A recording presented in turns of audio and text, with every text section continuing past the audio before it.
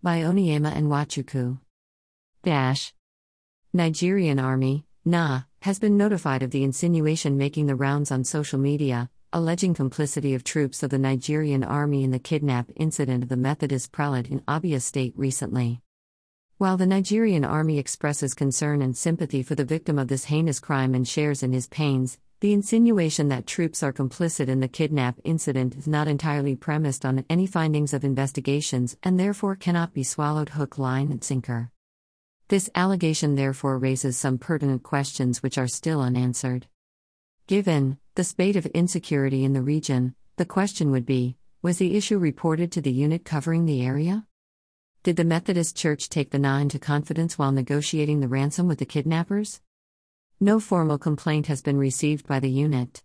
More worrisome is the fact that it was alleged that the ransom was paid in less than 24 hours. Was the ransom paid to troops? These are questions that beg for answers. Moreso, the NA unit, has not received any debrief from the prelate or the Methodist Church. It is therefore important to state that troops are deployed at Forward Operating Base, FOB, Okigwe, in front of the Abia State University Uturu, and no information was made available to them or to 14 Brigade or any other formation, except the information making the rounds in the social media.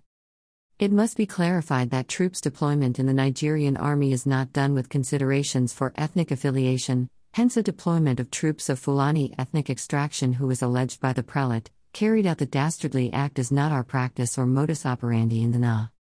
Given our professional disposition and zero tolerance for any misconduct in the Nigerian Army, we will take this weighty allegation seriously and approach the prelate and the Methodist Church to unravel the basis for the allegation.